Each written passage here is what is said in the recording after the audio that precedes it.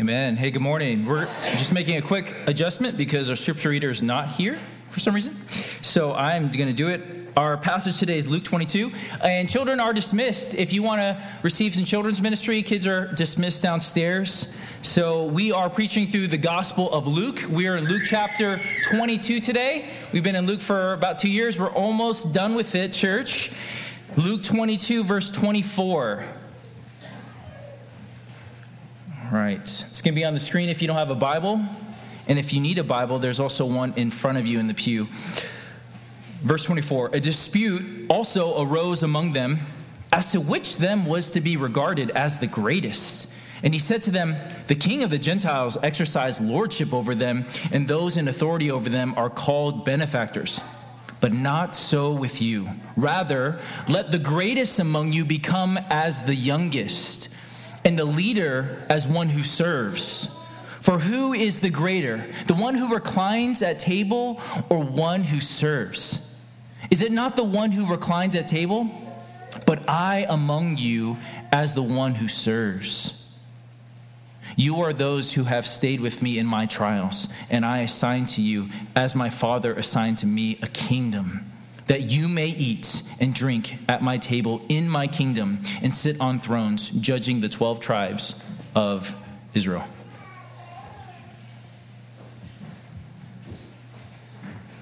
Hey, let's pray together once more. Father, we love you. We marvel at who you are. Your name is truly great. And today we get to see a little bit more of your greatness. Would you show up by your Spirit and teach us, instruct our hearts, and let us be more like your Son, Jesus, today? We pray this in Jesus' name. Everybody said? Amen. Well, my name is Daniel. I am one of the pastors here. If you're new, welcome. And such a joy to get to open God's Word and teach and see our Lord Jesus a little more clearly.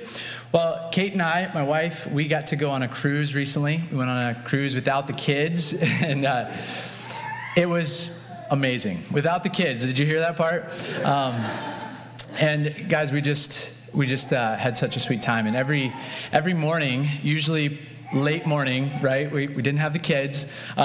We would go out to the back of the ship, and we would sit down at our little spot that we claimed as ours, our little table. And man, there was a spread of food for us that we didn't prepare. We didn't lift a finger. I mean, I guess we picked what we want or whatever, but we didn't have to do it, right? We didn't have to clean up. We had a massive staff just waiting. They were at our beck and call, just ready to give us whatever we wanted, pretty much. Man, it is nice sometimes to be served, isn't it? It feels good, especially for parents, especially if you're pouring out every single day, right? It's actually something that we long for a little deeper. Like some of us, I'd say probably many of us, spend a lot of mental energy thinking about ways that we can work a little less, maybe get paid a little more. We look for those promotions. We're fighting to get those things. Why? So that we don't have to work as hard. So we can be served. We really want to be served and not to serve. We'd much rather be served. I don't wake up in the morning thinking, yes, another diaper to change, right? I don't know why I'm going on and on about kids this morning. Maybe it's just the season of life that we're in. But man, it's just not my inclination to want to wake up and serve, and not usually ours, I would guess, not usually yours. But when we answer the call to follow Jesus, friends, we answer a call to come and serve. Isn't that right? It's a call to come and serve. If you've been around All People's Church very long, you've maybe seen our identity statement, which is sometimes on the screen. It says that we aim to be a beloved family of missionary servants. We aim to be a beloved family of missionary servants. This is what we want to instill in you, an identity as servant. Now, we've unpacked that in another sermon series. I'm not going to do that today, but I want to focus on that word servant today from our text. We believe that the Bible teaches that service is one of the defining marks of a Christian. That's where that identity statement comes from. But today I want to ask, how do we relate this desire to be served to this call from Christ to serve? How do we justify those things? Well, I've titled this sermon, Learning to Rule with Christ. Learning to rule with Christ. Because we're going to see that we are promised a future of greatness, a place of position and power as reigning with Christ, rulers with Christ. But like Jesus, we'll see that our path to glory is a path of sacrificial service. So let me just quickly give some context. Last week, our Easter service, we were looking at the Last Supper of Jesus. And just before that, in the narrative, we learn that he has just washed the feet of the disciples. If you look to John, you'll see that. So he's just had this Last Supper, and we're looking at the final hours of Jesus' life. And a lot of what he's teaching is in preparation for his ascension. He's about to hand off the kingdom to them, and he's getting them ready. So verse 24, let's go ahead and jump in there. Follow along in the Bibles, or I'll have it up on the screen as well. It says, a dispute also arose among them as to which of them was to be regarded as the greatest. If you've been around, we've been in Luke, and actually back in chapter 9, we looked at a very similar argument. This is not the first time that the disciples have argued about this, unfortunately. And interestingly, in each recorded situation in the Gospels, in Luke and in all the other Gospels, we see that they start arguing about this place of greatness just after Jesus starts talking about his death. So they want to know, it seems, who's going to be in charge after Jesus dies. Like, who's the greatest in his mind? Who's going to be the successor of Jesus? I wish I could say that this is an old problem, one that we've dealt with. But no, friends, this is so common. This is how the world has operated. We fight over such things. We want position. We want to be recognized in our community as attractive, as smart, as valuable. We want to be elevated by others, and sometimes we claw our way to those positions, making others doormats as we enter our glory. Sometimes instead of rejoicing in others' accomplishments, we withhold, honor, and instead harbor jealous and covetous thoughts. Sometimes we slander others, gossip about others because we want to make ourselves look better, right? This is something that is not just an old thing that the disciples do, arguing about greatness and position and authority, but something that's in us, something that has resulted for us in broken relationships and division in the church and in our marriages and on and on. Now, you'd think that the 12, after already being corrected by Jesus on this, would get it by now. But we see even up to Jesus' death, even until the last hour, they have misunderstanding about what the kingdom is like. They have misunderstanding about what they are called to do. Jesus is going to turn their worldview upside down with his response. I'm going to read from the New Living Translation for clarity here in verse 25. So just listen to these words. In the world, the kings and great men lord it over their people, yet they are called friends of the people. But among you, it will be different. Those who are the greatest among you should take the lowest rank, and the leader should be like a servant. So Jesus here compares two different groups of leaders, the leaders of the world and leaders in the kingdom of God. So on the one hand, he describes the way that the nation's leaders operate. He says they lord it over the people. They domineer over the people. They demand service. Meanwhile, they also demand words of or titles of honor. They want to be called generous ones, friends of the people, benefactors. We have examples of this in our modern leadership. We see Kim Jong-un in North Korea. His face is plastered over, in massive images all over the major cities. And he demands service, and he demands to be praised. We see Vladimir Putin right now. He's touting himself as somebody who is removing Nazism in the world. He is erasing in society any media that would speak badly about him or what he's doing. But it's not just out there in the world. We see it in our United States presidents, right? They boast in their great accomplishments while they, slander other leaders and say how poor of a president they've been. So Jesus is right, and this has gone on through history, that the world's leaders operate in this way where they demand to be served and at the same time demand that we speak high praises of them. But Jesus says, in contrast, about the rulers in the kingdom of God, he says, not so with you. Church, he says to the disciples, it is not going to look like that with you. Among you, it will be different. You must not think this way. That's not the way that leaders in the kingdom of God are going to operate. He said, instead, the greatest among you must start to behave as if he were the youngest or the least in rank.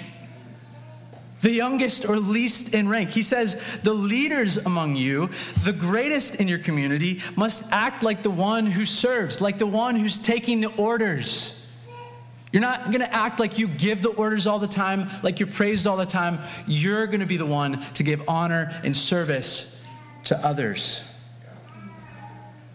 You must take the lowest position. Jesus goes on with another example in verse 27. He talks about just everyday life. He's like, who's greater, the one who's reclining at the table or the one who serves him? His answer is an obvious yes. Typically, it's the person that's reclining, not the one who's serving. But Jesus then says these words, but I am among you as one who serves. I love it as he sets up these examples and compares the two groups of leaders and tells his disciples what kind of leader they're going to be. He shows them what kind of leader he has been to them. And it is a place of a servant. He says, you understand perfectly well how the world operates. You've seen it. You're walking in it in some degree. But look at me. Look at my behavior towards you. This is not Jesus saying, you need to think less of me. He's not saying, I'm not somebody to praise, I'm somebody to serve. No, Jesus has a position of power. He knows that. He has every reason to be worshiped. He is truly going to be the King of Kings, Lord of Lords for all eternity. And yet, he comes as a servant leader. He comes redefining what greatness is. He's showing them what rule in the kingdom of God actually looks like. He's highlighting greatness for them, for his disciples. He came as one who served. If you're familiar with the Bible, you may remember that scene where Jesus washes the disciples' feet. It's one of the most famous scenes in Scripture. And what we see there is this setup where we see, it says, Jesus, knowing that the Father had given all things into his hands, that he had come from the Father, he had come from heaven and was going back to heaven. What did he do? He got up from supper. He didn't keep reclining, but he got up. It says he took off his outer garment, he tied a towel around his waist, and knelt down to wash the disciples' feet. This one who John the Baptist said was higher in rank, so high that he wasn't worthy to stoop and bend and untie his sandals, is now stooping and untying his disciples' sandals. And he would do the same thing with every one of you if you were here in person. That is our master. That is our Lord. What better example of servant leadership? Jesus' greatness is not first shown in a display of power or assertion, but in his humility. As he becomes man, as he comes from heaven and earth, he humbles himself. He grew from infancy to adulthood. He worked in blood, sweat, and tears like every single one of us. He served tirelessly. He taught day in and day out in the temple. Everything we see of Jesus is himself giving and giving and giving. He healed from morning to night. He would try to sneak away for a minute and people would crowd him, and he never sent them away. He just simply came and served them. This is our Lord. He traveled to great distance, at risk to himself, at risk of his honor, to set captives free. He poured himself out at his own expense. He lived like a servant from beginning to end. This is our King, church. This is our King. He's a servant. To this very hour, he is aware of your needs. We're told in Hebrews that he is interceding for your needs. Always. He stands, he lives before the Father to make intercession for you, to care for you, to love us in the most radical ways we can imagine. Friends, our God's kingdom could not be further from this world's view of rule and leadership. Our God's kingdom could not be further from it, and it could not be further from the selfish inclination of our hearts. Jesus shows us that in the kingdom of God, honor is gained through service. Greatness is shown through service. It's proven through your sacrificial service. If you want to be great in God's eyes, if you want to be seen as great truly, not just in this world, but by the one who defines all things, we need to become like Jesus, the servant of all. Our King, who is the greatest of all, became the least of all, and he invites us to be great like him. It's an upside-down kingdom that we've been brought into. You go up by getting lower. You gain honor by serving, by giving yourself away. Now, in these last few verses, there's a cool tie that I think Jesus makes for his disciples. He's showing them that there's a future glory awaiting them. There's a future glory awaiting them, and I'm going to argue it's a future glory awaiting us, but then reminding them of that path to glory. These are empowering words that we're about to read. Verse 28. You are those who have stayed with me in my trials, and I assign to you, as my Father assigned to me, a kingdom, that you may eat and drink at my table in my kingdom, and sit on thrones judging the 12 tribes of Israel.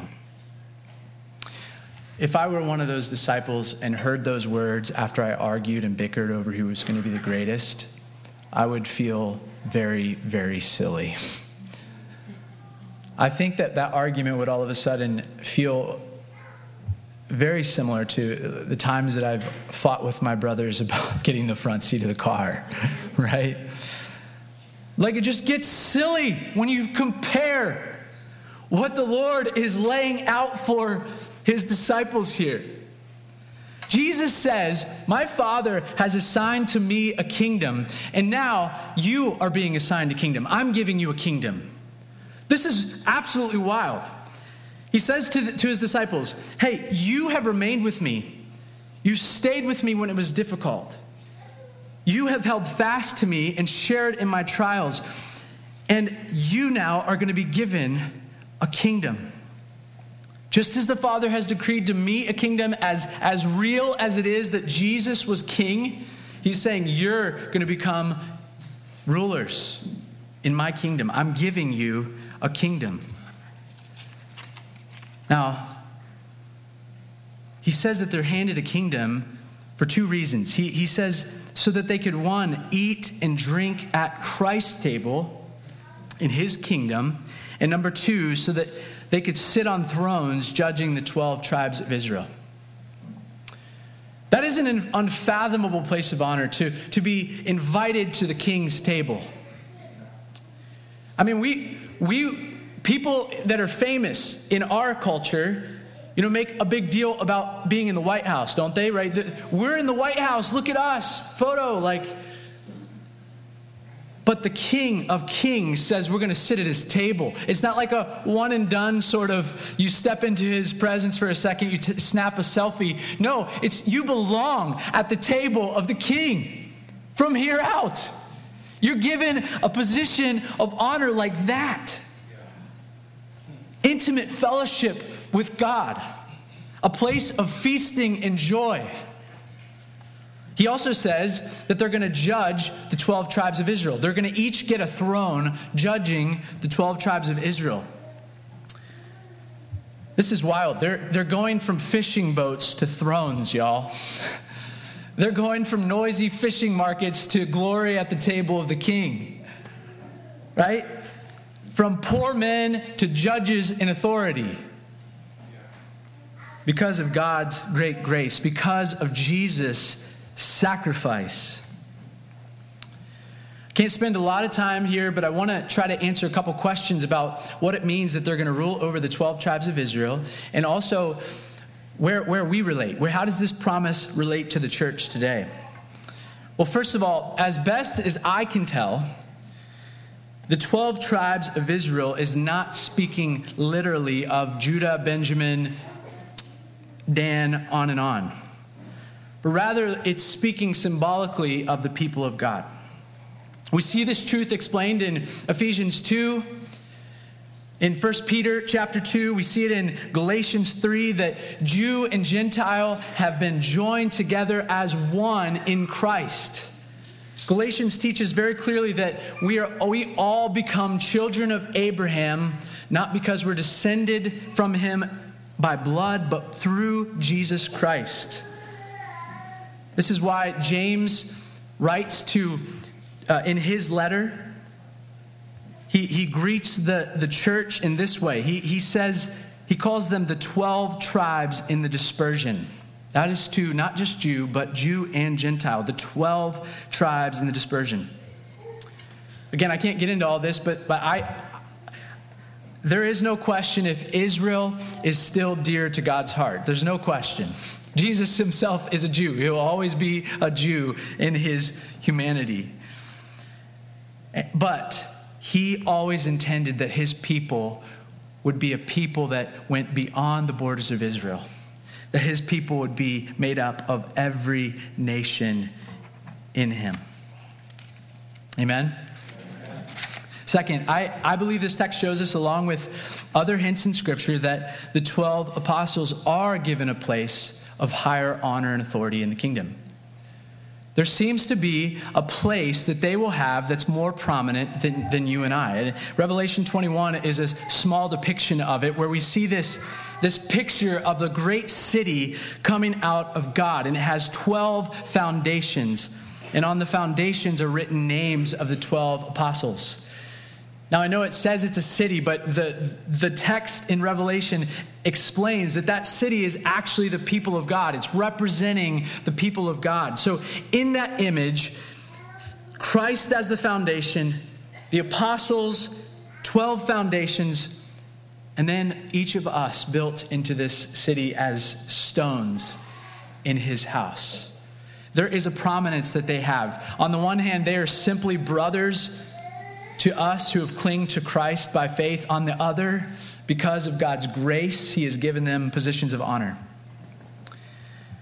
But how about us? How does this relate to us? Church, this is a description chiefly, he's speaking chiefly to the apostles. But if you study Scripture just for a minute, you're going to find all over the pages of Scripture similar language of rule with Christ, just like this. That we too will rule with Christ for eternity. I could mention many examples, but I'm just going to read a few. Luke chapter 19:17, Jesus says, "Well done, my good servant." His master replied, "Because you have been trustworthy in a very small matter, take charge of 10 cities." We who remain to the end, we who are stewards in this life of God's kingdom faithfully, he says, will be given charge over cities. We're going to have rule and dominion. Or 2 Timothy 2:11 and 12, it just speaks it very clearly. The saying is trustworthy, for if we have died with him, we also will live with him. If we endure, we will also reign with him. We will reign with Christ.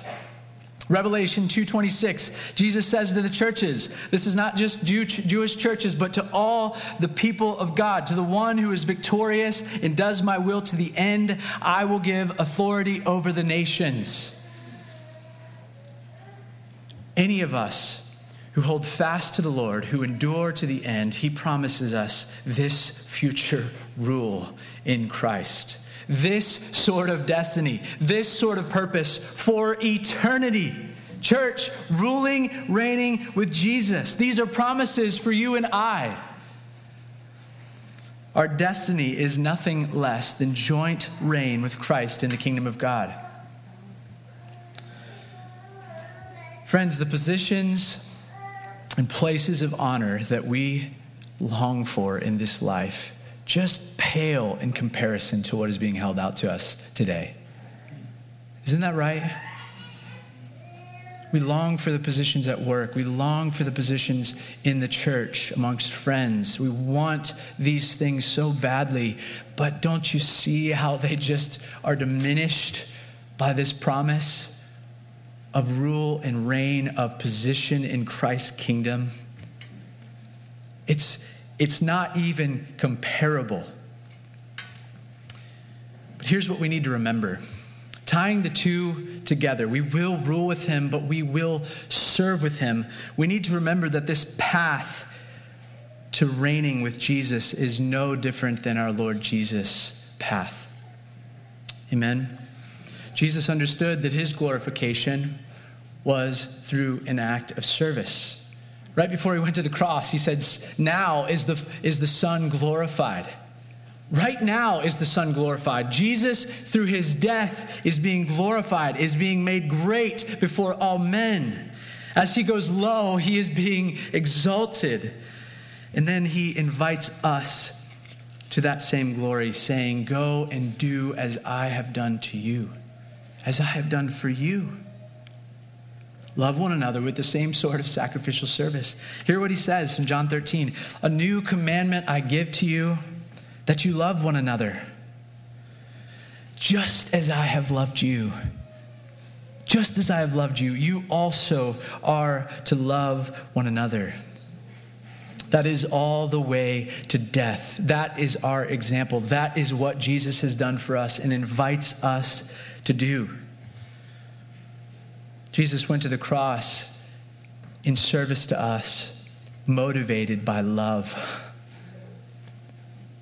We can talk about how Jesus is a great servant, and I think we should ask the question, why does he serve? Why is the kingdom founded on service? It's because of his great love. Love motivates service. Our God is about you. In love, he loves you, so he pours himself out. He pours himself out for us in service, motivated by love for the name of God and love for you. The Son of Man came not to be served, but to serve and to give his life as a ransom for many. He poured himself out. Our King is motivated by his love for you and I, that we would not perish in our sin, but have everlasting life. I want to bring some specific application to us, and I'm going to close out. What would it look like in the community of God for us to love one another like Christ has loved us? What would it look like? Let me just speak to a few different groups of people represented here. First, I want to speak to pastors in this room. I don't think that happens very often, but what if our greatness was not defined by how many people were around us or sitting in pews, but by the ways that we give of ourselves in prayer, in counseling meetings, in loving and sacrificial service. May it never be said of us, Ross, Scott, Dale, Sam, that we lord it over these individuals. We should be chief servants in this congregation. We're called to love you, love the flock, feed, protect, all sorts of things to help you flourish in Christ. I hope that's what you see. I hope that's what you experience from us. Singles and retirees, what if instead of measuring your greatness by career or where you've traveled, or as I think John Piper said, what your seashell collection looks like, that it was measured by how sacrificially you've been on mission, or supported those on mission, or served widows and orphans. Friends, what you do with your time matters so much to the Lord. What you do with your time matters. And in this time, for some singles, for some retirees, you have more time on your hands, perhaps.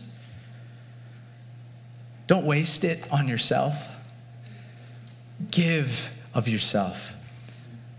Give of yourself for others' good. That is true greatness, church. Speak to the husbands and fathers. This is something I have to just preach to myself regularly. God's word says, first to husbands, love your wives, gives the same motivation, just as Christ loved the church and gave himself up for her. That is for you.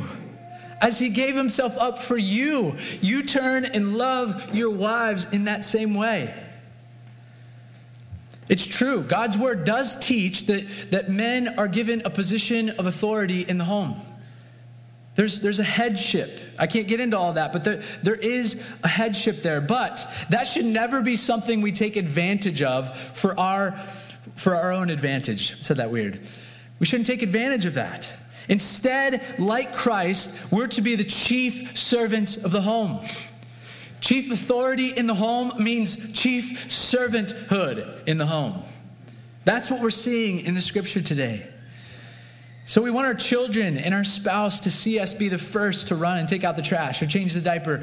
You name it. Do the hardest chores. We want to train our children. We want to teach our children, not just with word, but also with action. Amen? We want our kids to see that of us. Wives and mothers, serve your husbands and your children. Serve faithfully in the small things, even when you're not seen. Even when you're not seen. I know that many of you serve tirelessly, and it's rarely seen the ways that you pour yourselves out. But serve unto the Lord. Serve. You've been given a role that is beautiful. In light of what we just seen about Jesus, our servant, God invites you to serve. He invites you to serve your husband. He invites you to serve your children and to fight, to do it cheerfully and out of love. That's true greatness. Just spouses, just a question for you together. What if instead of keeping score of all that you do for one another, you take delight and joy in serving without getting anything back? What if that was your motivation? I get to serve my wife. What a joy to serve my family today. Friends, that's only going to come from a place of deep satisfaction in what God has done for us, isn't it? I'm not calling you to just work harder. I'm calling you to see your King Jesus who serves, and then serve in that same way. With one another, here in this church family, I want to encourage you to just be so abundantly generous with one another. And I can tell you, as one of your pastors, I am so pleased with so much of what I see. I praise God for the ways that you pour out your lives. Church, I want you to hear that. When we're praying, we teach on stuff like this because we want it to be our identity. And I think in many ways it is the identity of this family. But we want you to thrive and abound all the more in these good works. We want you to be generous towards one another, making meals for one another, praying often for one another, giving more of your time and your energy, outdoing one another in honor, listening, looking for ways to serve. One of the ways that I've seen you serve is with our kids. These child care workers are down there sometimes getting vomited on. That my wife a couple of weeks ago. And we're glad to have your kids down there, even in the mess. We're so grateful. I mean it. We are. But it's not a glamorous place. But Jesus said, anyone who welcomes a little one like this, anyone who cares for one who's lowly in the community is welcoming and receiving our Lord Jesus. Friends, in this community, I don't want us to be known because we know the most attractive or influential in this congregation. I want it to be said, they are friends with the least. They are servants of the least in this community. Let that be true of us more and more.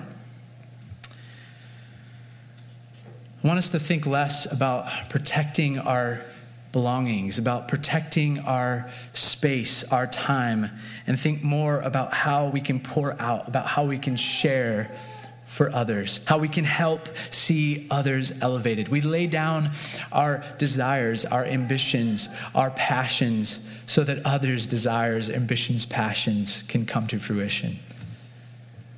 Again, praise God for all that you are doing, and may we just abound more and more. Amen. What I've just described is what Jesus describes as greatness in the family of God.